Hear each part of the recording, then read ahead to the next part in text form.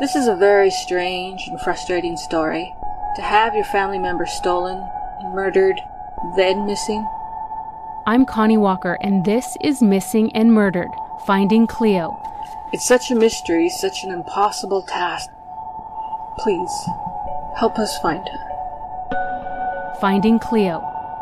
If you'd like to hear more, you can find the full season wherever you get your podcasts. This is a CBC podcast. Turn around, Yvette. Never look at them again. Why? They're not who they're supposed to be. They've given up. Yvette, Carl, never give up. Life's too short. Never give up. It's a lesson passed down from mother to child. Cafè Daughter is a movie inspired by the life of a little girl with a secret. A secret that would drive her passion for science, advocacy, and ultimately lead her back home.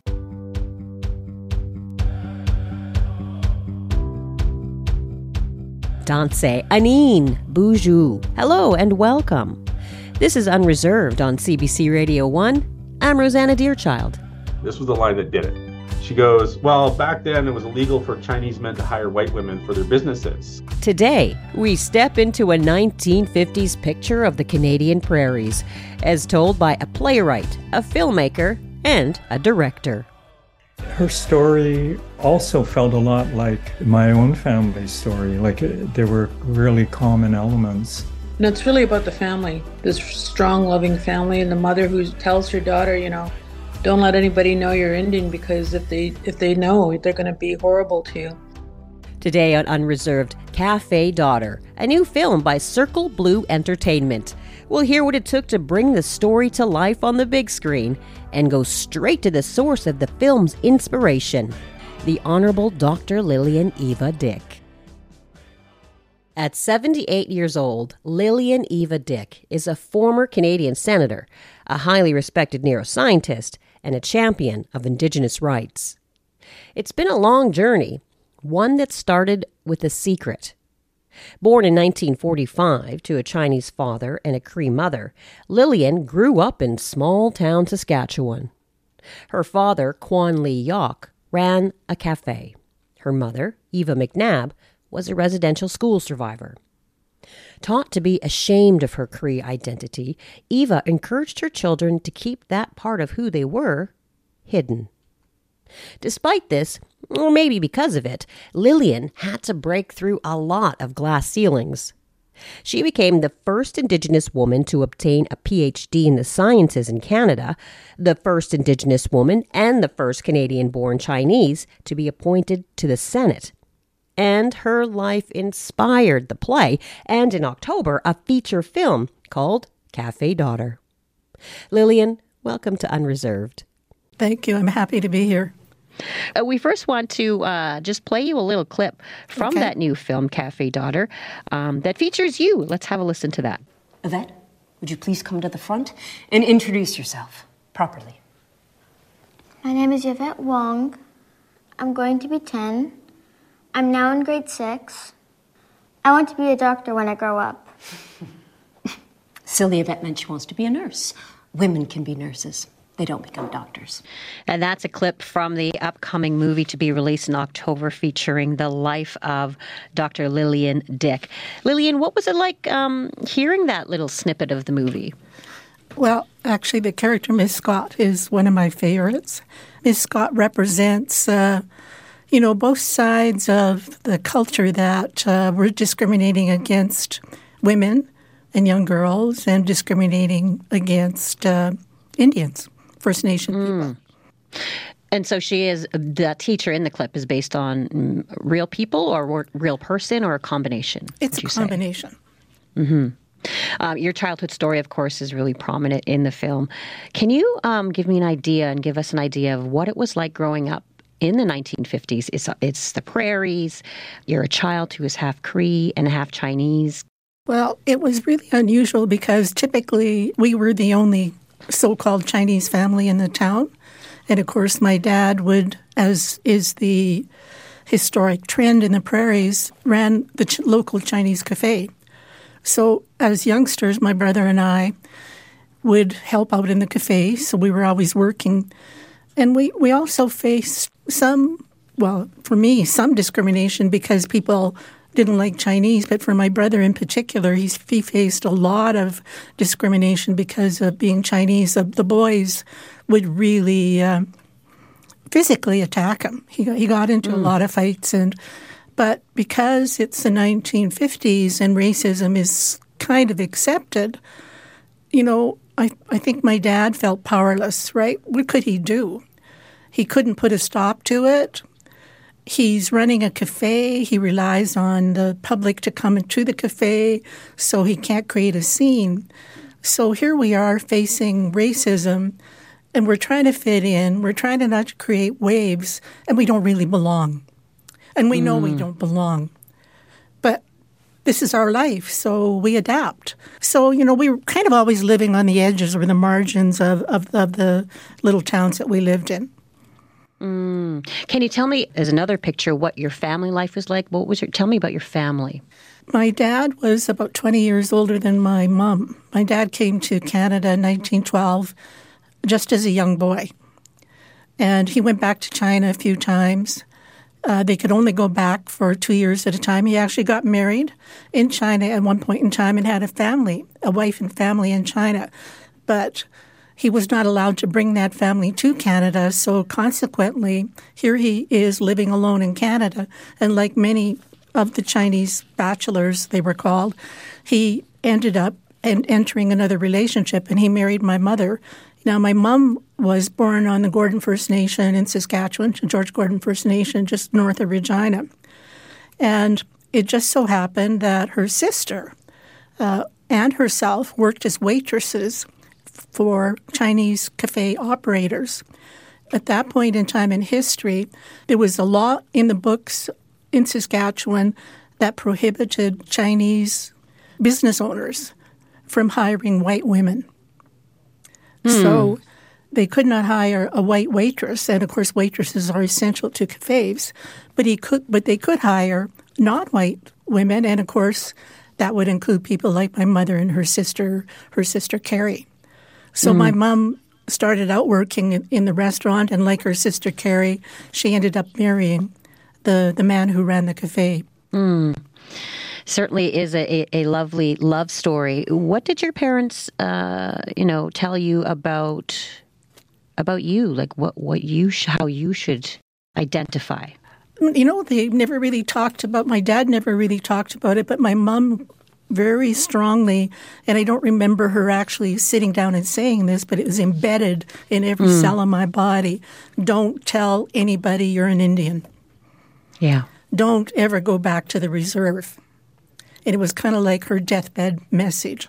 She died when I was about 10, and that message stuck, of course. And, my dad not having family either, we just there were just the three of us after she passed away, my brother Winston, my dad, and myself. Yeah. And that's certainly a perspective that many, mixed people identify with, this idea that you sort of hide parts of yourself and don't talk about it. How did that, manifest as a child? What did you tell people when they asked about you, who you were? People really didn't ask, of course, because with the name Kwan, that's a Chinese name.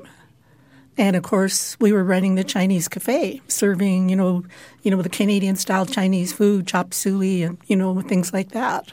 So they never really asked, and they just, of course, assumed that we were completely Chinese.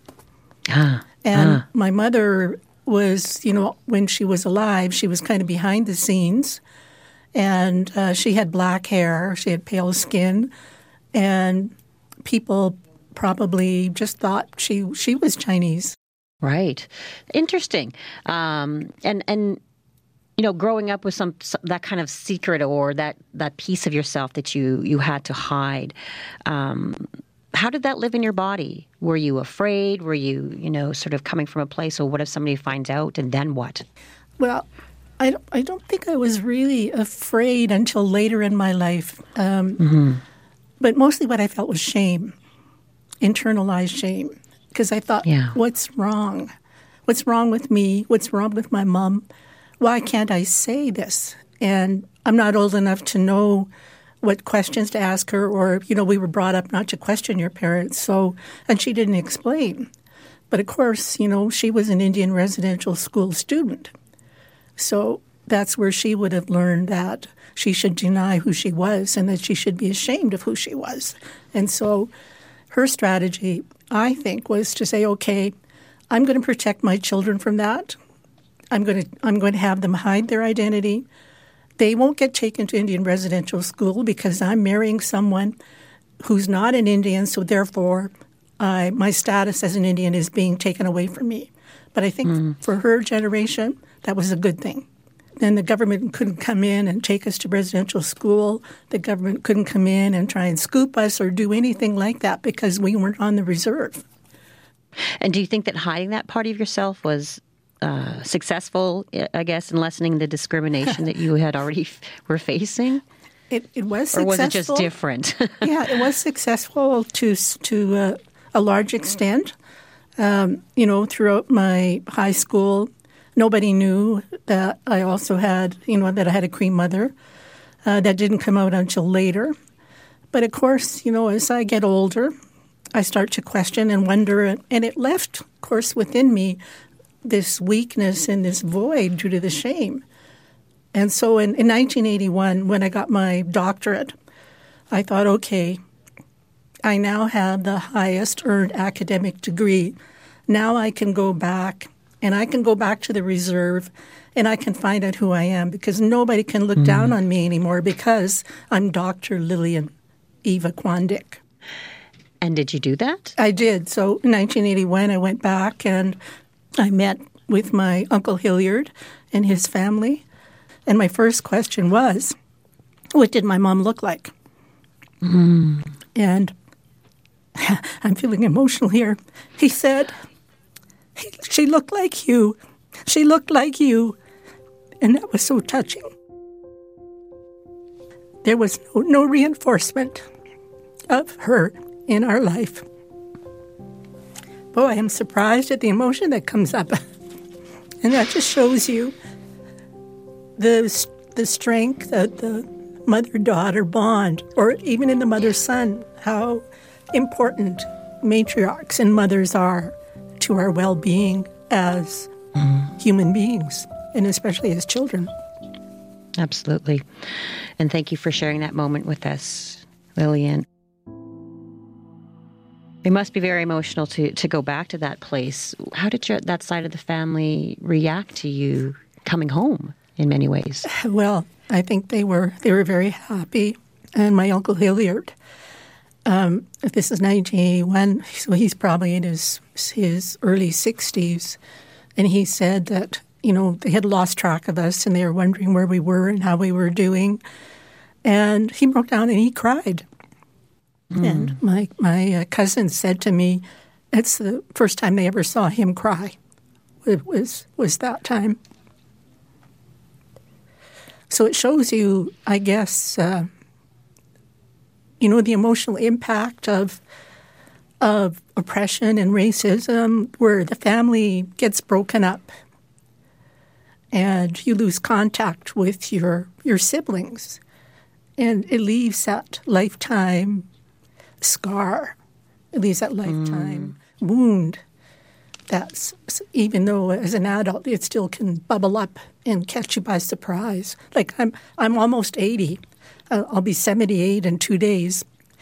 And it catches me by surprise that, my mother died in 1956. And to me, it gave me a lot of strength that in my worst times of my life, when I thought I was ready to give up, it was almost like I could feel her spirit, sort of coming to me to give me strength. And I can remember saying, because I faced a lot of discrimination as a woman scientist, and I can remember saying to myself, if my mother could do what she did in her lifetime under the circumstances that she had to live under, well, then I would be damned if I was going to let some man push me out of my job. Preach. sister. Yeah, yes, exactly. And sort of like I thought, from that moment on, I have never felt weak. And it was my mother coming to me.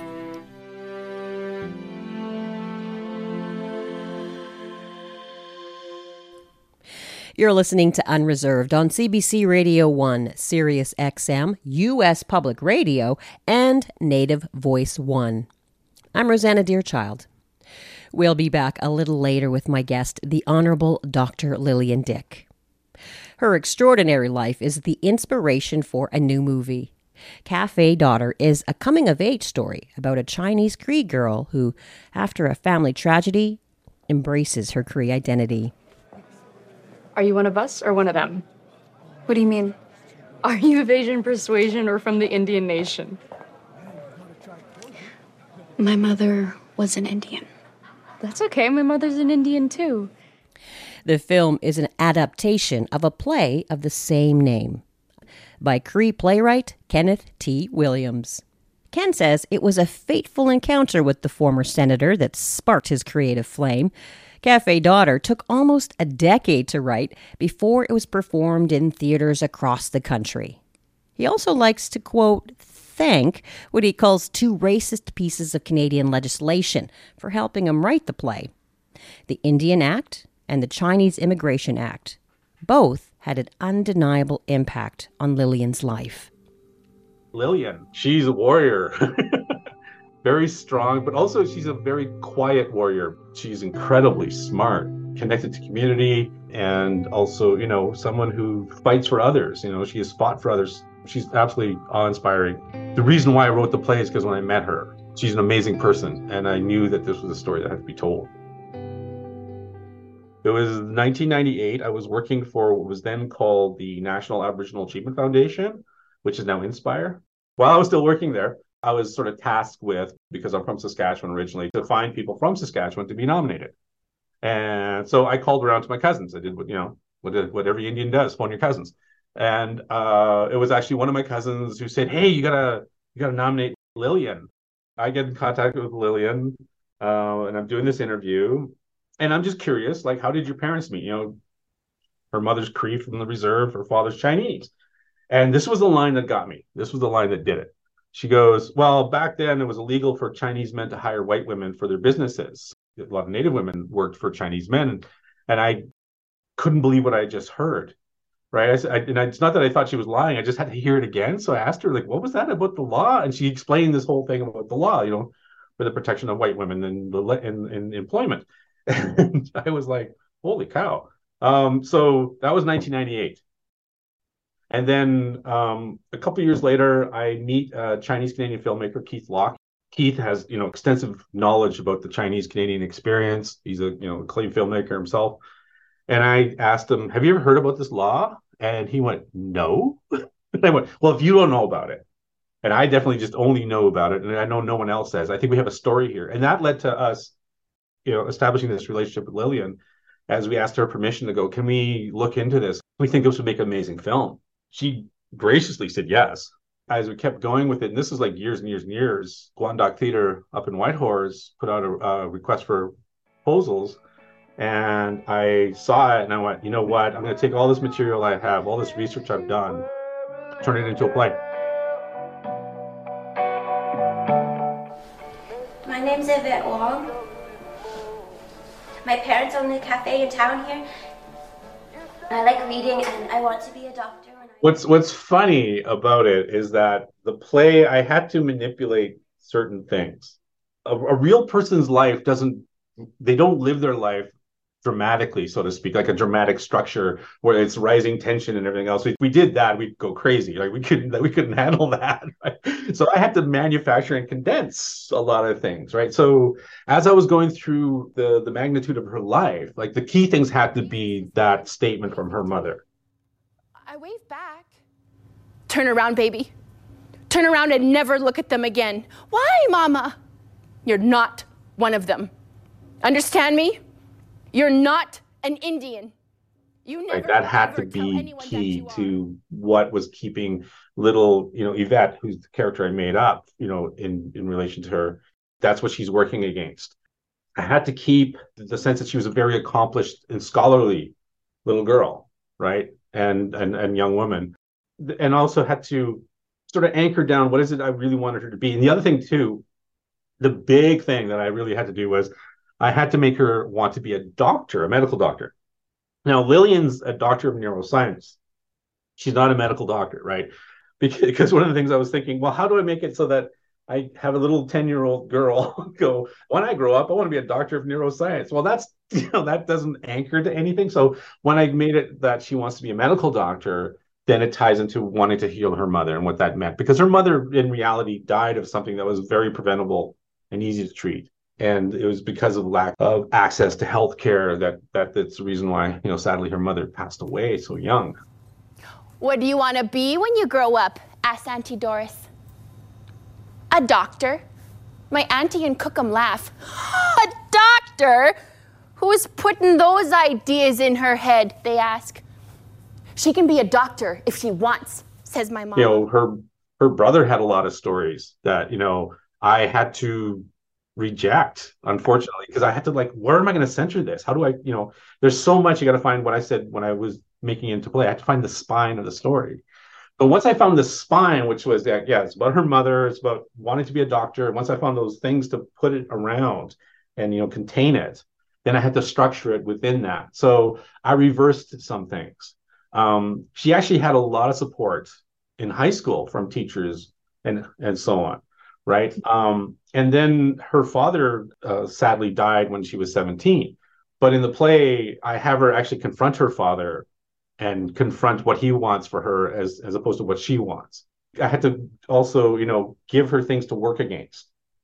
And so Maggie Wolf comes in as Maggie Wolf is one of my favorite characters I've ever created, because she comes in as a force of life and, has a different attitude about herself. And she makes young Yvette see herself. For me, dramatically, things have to have a cost throughout the play, right? So that you really hang on to what the character wants and needs, and you really want to root for them, because if they just get everything they want right away, then there's nothing to it. So I had to give her problems. So some of the things are problems from her life. Some of the things are problems that I made up, right? And then I moved them around a bit so that they were structured so that you followed the story along. Essentially, I had to fudge the facts a little bit to tell the truth, dramatically.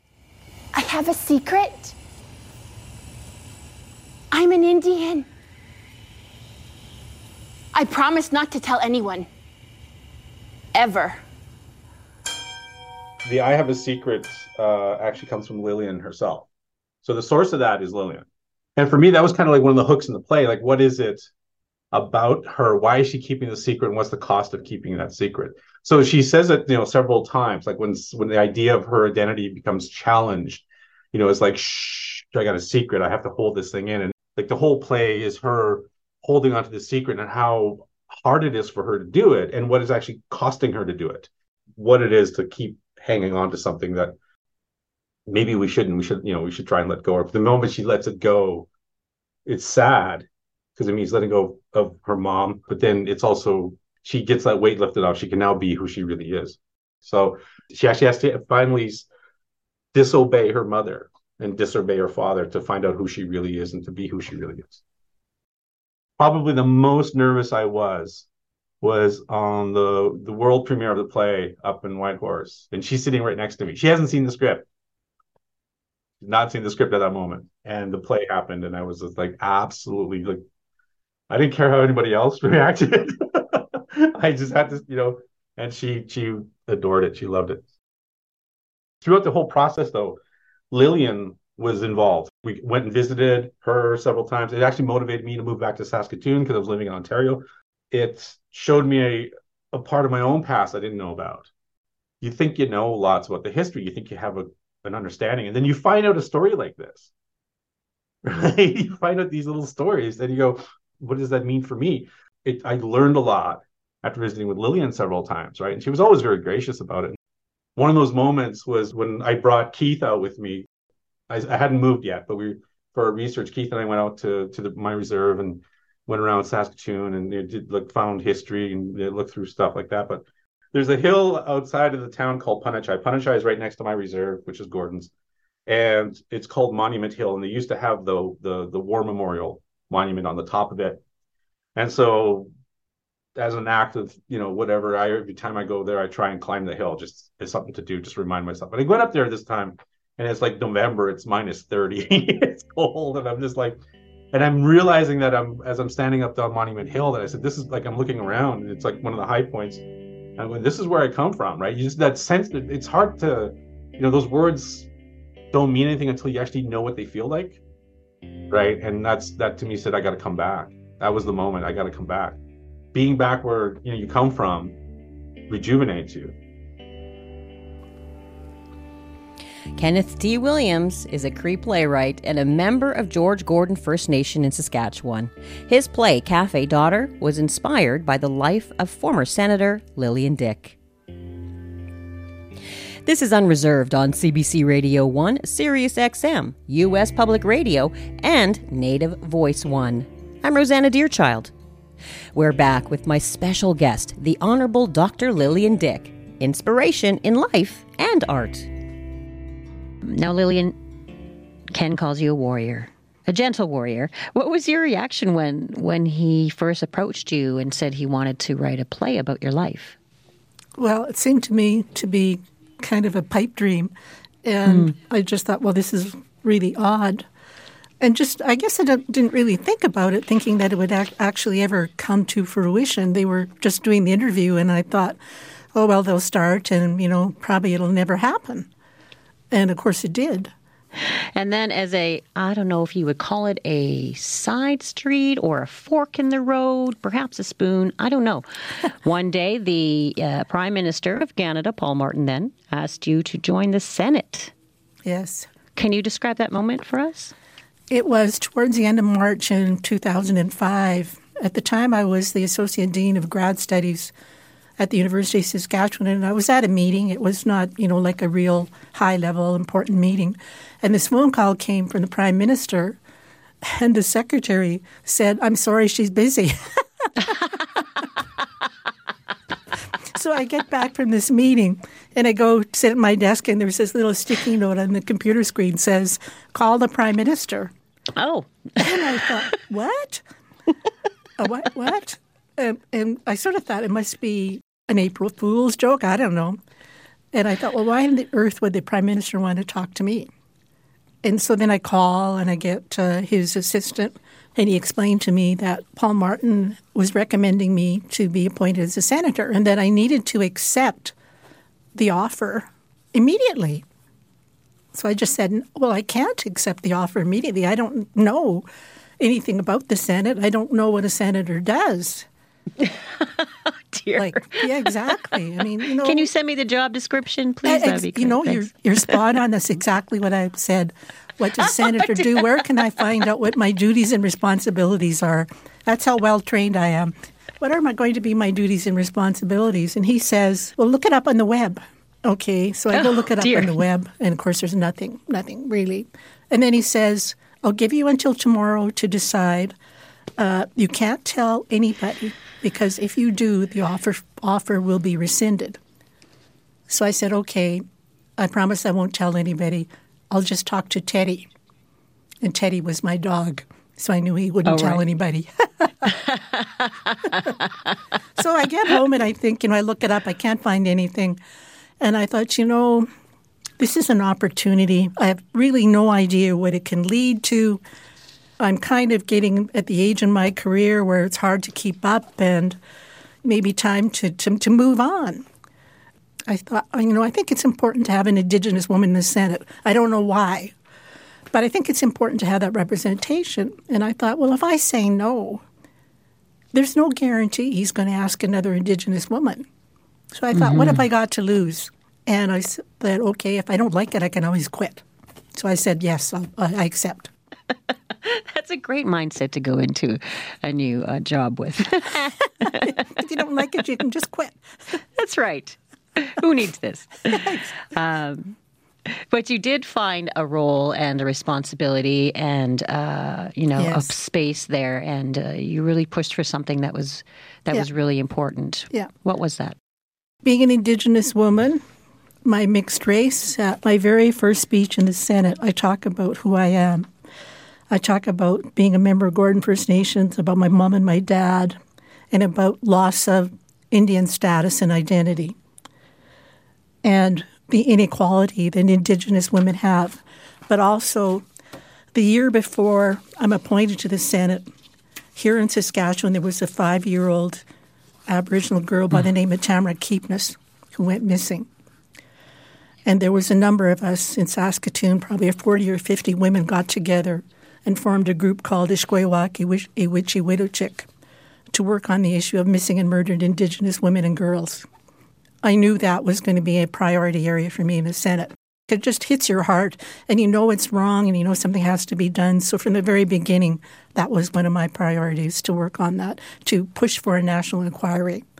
And then later on, I got this idea that the laws should change to specifically recognize that women, and Indigenous women in particular, were targeted for violence, and that the laws should be amended so that it's considered an aggravating factor when Indigenous women are targets of violence.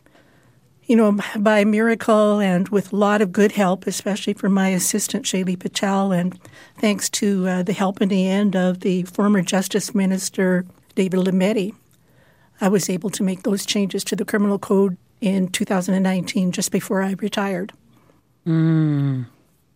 That's wonderful. Yeah. And so important. Yeah. But for those who may be listening on the other side of the medicine line, who maybe are not aware of this national tragedy, this embarrassment, could you tell us why and what the situation is here in terms of missing and murdered Indigenous women and girls?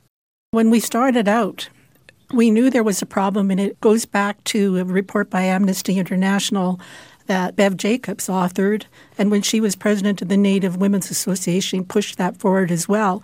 But it was always being denied by the public and by the RCMP and by various ministers of justice. They kept saying, no, there is no problem. Indigenous women are not being targeted, until finally the RCMP themselves came up with the statistics and proved that they were wrong. There was a problem that Indigenous women and girls are at least 6 times more likely to go missing or be murdered than non-Indigenous women. So there is this sort of horrific violence that is directed more against Indigenous women. And violence against women, unfortunately, is the leading cause of death of all women in the world. So it's hugely important. Indigenous women are targeted, and yet we have a government that's not willing to do much about it. So you have to keep pushing. And like this took, over a decade to finally get the national inquiry. And then the report came out, I think, in 2019. It's very discouraging that we always have to keep pushing and reminding people. And then we have that situation in Winnipeg with the women who are likely buried in the landfill. And the premier of Manitoba is just saying, no, they're not going to dig this up. It's just like mind-boggling. Yes, it is mind-boggling. And, as you said, we have had the inquiry. We've had the calls to justice out of that report.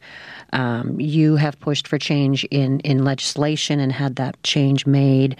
What do you think needs to further happen to truly make that change? We really have to go back to the recommendations in the report, the national inquiry, and pick out a section of the calls to justice. So, for example, I was at a conference last summer, and we had the assistant Crown prosecutor and someone from the Saskatoon police and other people on the stage. And so that was our opportunity, and people unfortunately didn't necessarily see it. So I said to the person who worked for the chief of police, have you implemented recommendation, and I don't remember the exact title, and let's say recommendation 5.119, whereby you will do this, and that. Have you done that? And they said no. And I would say to the Crown prosecutor, recommendations such, 5.2.16 says you should do this. Have you done that? And he would say no. So I think you really need to go back to the report, pick out specific calls to justice where there's an official identified, and just start hammering at that official and never let up. And that's how we got the inquiry. We just kept hammering hammering, asking questions, demanding, hammering. The families are out there. In my mind, we still need to have that same constant pressure, but focused on the recommendations, the calls for justice from the National Inquiry Report. Oh boy. Canada. Well, doesn't it derive from Ogunyekeho word? Means village. As Indigenous people, we are used to our stories getting a little twisted. So listen up as we set the record straight. I'm Kenneth T. Please join me as we hear from dozens of Indigenous people. Together, we will decolonize our words and our minds on the Telling Our Twisted Histories podcast. You can find episodes on the CBC Listen app or wherever you get your podcasts. My mother, Catherine Horseknife, was a Cree Indian, and my father, Charlie Wong, is a Chinese immigrant. I am proud to be their daughter. You're listening to Unreserved on CBC Radio 1, Sirius XM, U.S. Public Radio, and Native Voice 1. I'm Rosanna Deerchild. My guest today, the Honourable Dr. Lillian Dyck. It has been a journey, and I love all my relations, and I am here to serve them. That's another clip of Cafè Daughter, a new film directed by Shelley Niro. It's a story Shelley was immediately drawn to, because part of it mirrored her own experiences. The same thing happened to Keith Locke, though the two filmmakers come from different backgrounds. Shelley is Mohawk from Six Nations of the Grand River. Keith Locke is Chinese-Canadian. He's been involved with Cafè Daughter since its early development as a play. I spoke with Shelley and Keith just before the film's debut. Here's what Shelley had to say about why she wanted to direct the film. When Keith and Ken came to my house, I was really honored to be asked. And I was really drawn to the project because of Lillian Dyck's story. Mm-hmm. And I just found her incredibly strong. And I talked to Lillian a couple months after meeting with Ken and Keith. And she was really friendly, formidable. She had so much information and, she's just very giving. Mm-hmm. And so I just thought I have to try to do as best I can with this project. Are there parts of Cafè Daughter as a play that you connected with and felt familiarity with? Well, Lillian is a genius and she's, brilliant. So I can't say I took that on. But it's still about a story about a young girl going through the world, trying to make her mark and having all these people sort of telling her you can't do that because you're a girl and because you're a visible minority. I just had the feeling that she really had to live with that, but she just kept pushing her way through. And, I think that a lot of people do that. You really got to struggle. You really got to fight your way through a lot of those barriers that you meet along the way. Mm. And Keith, what about you? What about Lillian's story drew you in? Well, it was so interesting because she's half Indigenous and half Chinese-Canadian. Her story also felt a lot like my own family's story. Like there were really common elements. Mm. How did it remind you of your own family? Lillian, she had to tell everyone that she denied her Indigenous half. And she told everyone that she was Chinese. This is what her mother insisted. Because she was Chinese in the school, they put her in the slow learners class. And she won the Provincial Academic Achievement Award. So it's very similar to my family. My mother's, she's Australian Chinese.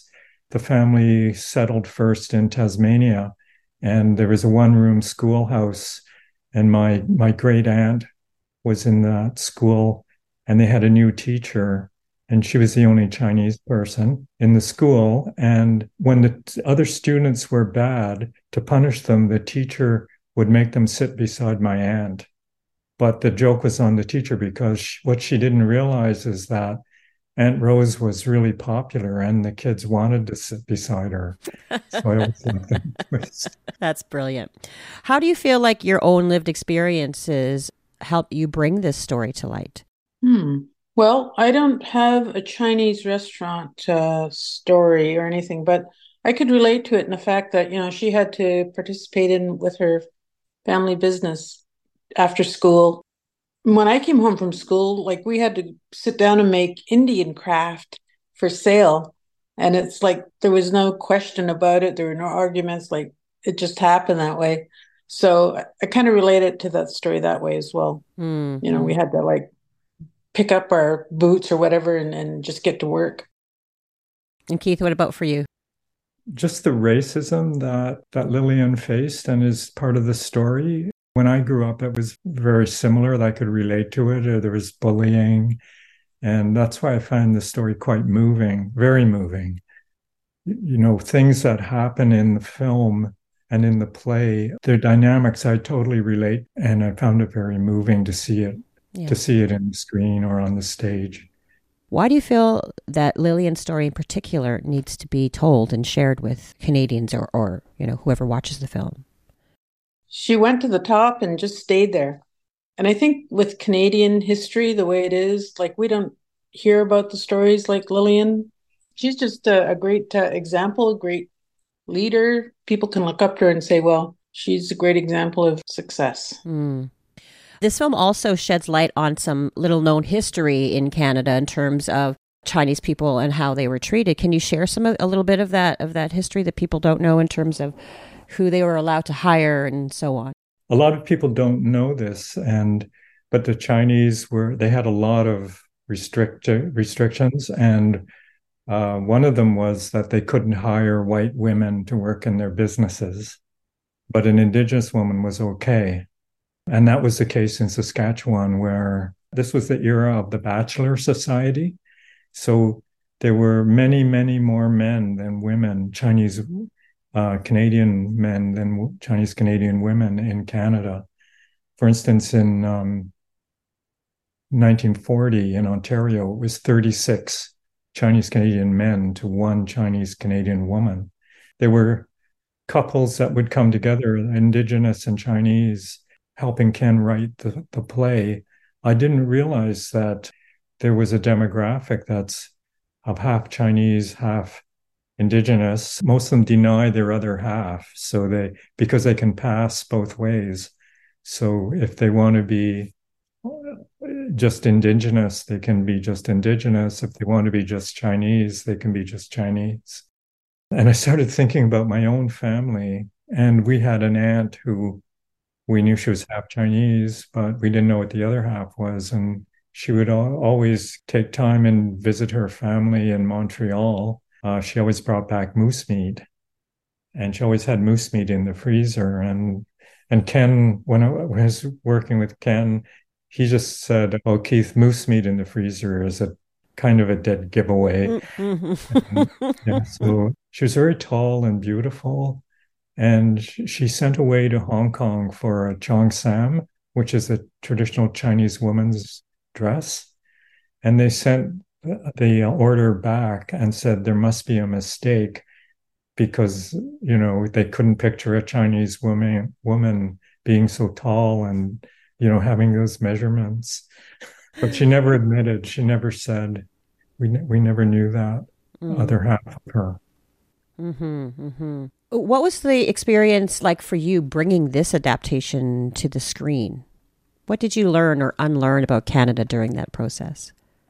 Well, I always knew Canada was kind of this racist corporation that was set up so that certain groups of people would thrive and other groups would not thrive.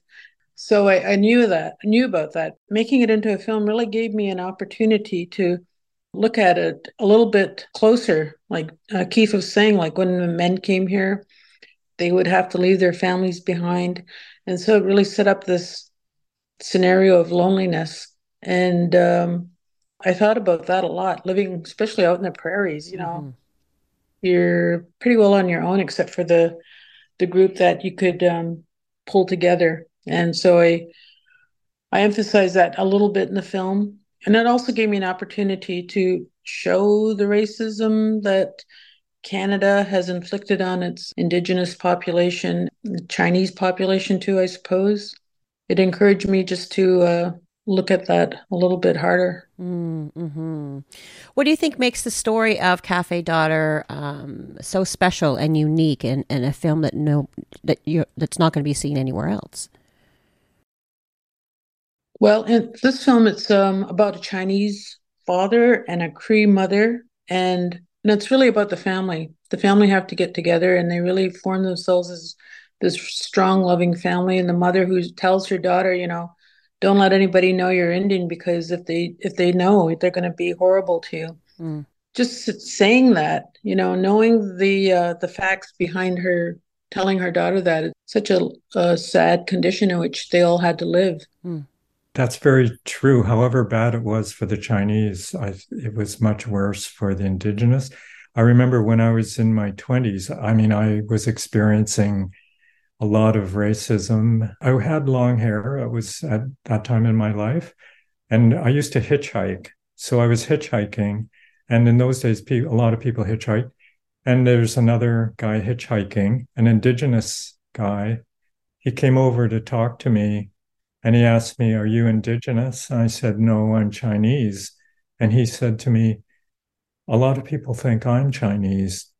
And I let them, because my life is so much easier. And I think that's shown in the film. That's part of Lillian's story. When I heard that, it was just like an eye opener. It surprised me, and I realized something, how it's worse for Indigenous people. Mm-hmm.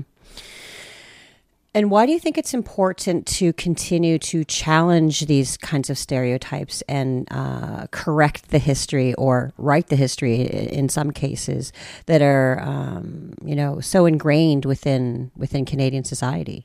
But I think it's important to keep these stories going. Like, we're just starting to portray these stories, I think, because, a lot of it has been sort of pushed away. Don't talk about that. Canada is set up to be this country where they're accepting immigrants and encouraging immigrants to come here. But the history of Canada is not so accepting. But from my understanding is that people don't want to hear about it or talk about it. And I think that right now it's so important to do that, to talk about stuff like that we don't want to hear about. Yeah. Keith? This history is not known. It's not known. It's not taught in schools. And it's just, I think Cafè Daughter is telling a story that's never been told before. Very many films and stories are told of how a so-called racialized group relates to the central culture. But very rarely, almost never, do they show how racialized groups relate to each other. And I think that's very important. It's very unique in Cafè Daughter that it's telling this story. It's a unique story, but it's a story that includes everyone in its meaningfulness. It's a story everyone can relate to, I think. And what do you hope that people will take away, walk out of the theater with after seeing this film? I really want people to feel the love in their heart. And when they finish the story, that they're going to say, that was an amazing film. And it's all about family. And I think, especially with Indigenous families, I think because of residential schools and everything else that has happened, that, we question love. And I think it's something that we have to really start looking at and accepting in ourselves. Now I sound like a Baptist minister. Can I get an amen? We got love, man. I really love the story. I love the characters. I love the actors who portrayed the characters. And you could feel that they really liked the story itself and the people that they were portraying. And Keith, what about you? Yes, and I love the ending. It makes it worth watching in a way. I'm hoping that people will see the humanity in the Indigenous characters and also the Chinese Canadian characters. There's a lot of things that people aren't aware of, and I think this film brings out just the depth of characters and the love. Keith, Shelley, thank you so much for your time today. And thank you, Roseanne. And for making this movie. I can't wait to see it. I can't wait for you to see it either. Shelley Niro is a Mohawk filmmaker, artist, and the director of Cafè Daughter.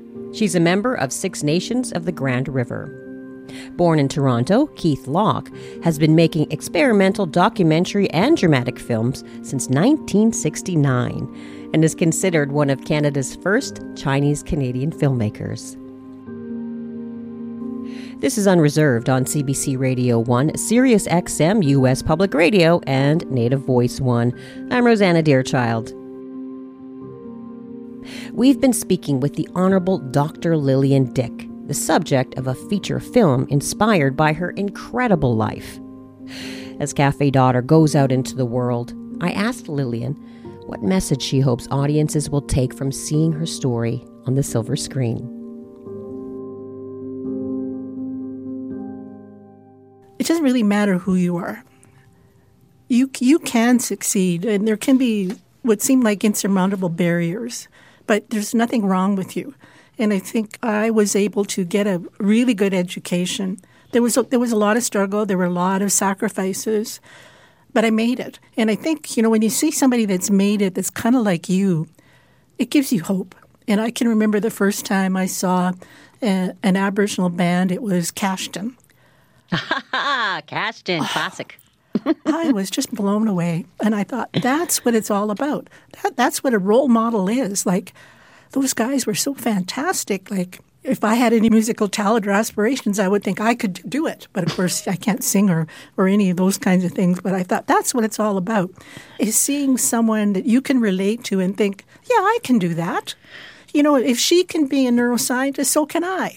If she can be a senator, so can I. In fact, I actually have had quite a few young people say to me, how do I become a senator? And I just laugh and I think, this is wonderful that they're thinking so far ahead. And I just say, I don't know, because, it wasn't in my plans. Just tell the Prime Minister you're busy right now and you can't come to the phone. Yeah. And you have overcome so many barriers, as we said before, in science and in politics, in so many different areas. And now your story is being shared, in this movie. How do you think you were able to keep moving forward? Well, it goes back to my mom, right? Yeah. And reclaiming the culture and, feeling her strength. And I was very fortunate that I did meet a couple of really wonderful women elders. And in particular, I'd like to mention the late Laura Wassa case. She kind of took me under her wing. And I had gone to a counselor and I recognized that what was making me feel weak was the shame and the inability to talk about my mother and about myself as an Indian woman. And then once I went down that road, like I said, there's just no turning back. You just feel the power that comes with that. You feel the spiritual power. You feel the emotional power. You just feel so good about yourself, and the pride comes back. So, too, in the film, I'm hoping that young people who see it, it will add to their feeling of self-worth and self-pride and self-confidence, because all of that helps you succeed at school. It helps you succeed in the workplace. It helps you to be happier. So that's what I'm hoping. Yeah, that's a beautiful message. And finally, Lillian, knowing how far you've come and all the barriers that you've overcome, reclaiming your culture, reclaiming your own story and sharing it with others, what do you think your mom would say to you at this point? She'd just be so proud of me. She would just say, she would say, who would have ever thought it was possible for my daughter to have accomplished what she has done? She would just be stunned. She would just be so, so proud. And I'm absolutely certain that she is. Yes. So proud of you. As we all are. Thank you. Thank you for this time. It's been a real honor to speak with you today. Thank you, Rosanna. You're welcome.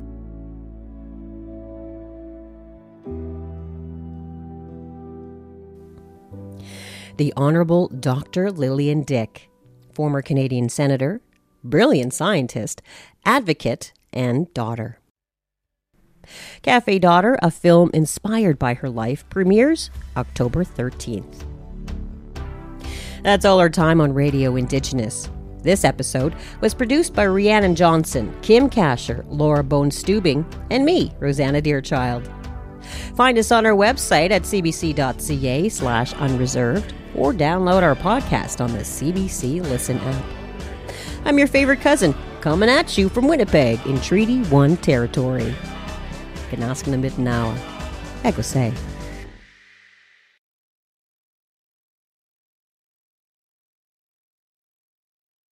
For more CBC podcasts, go to cbc.ca/podcasts.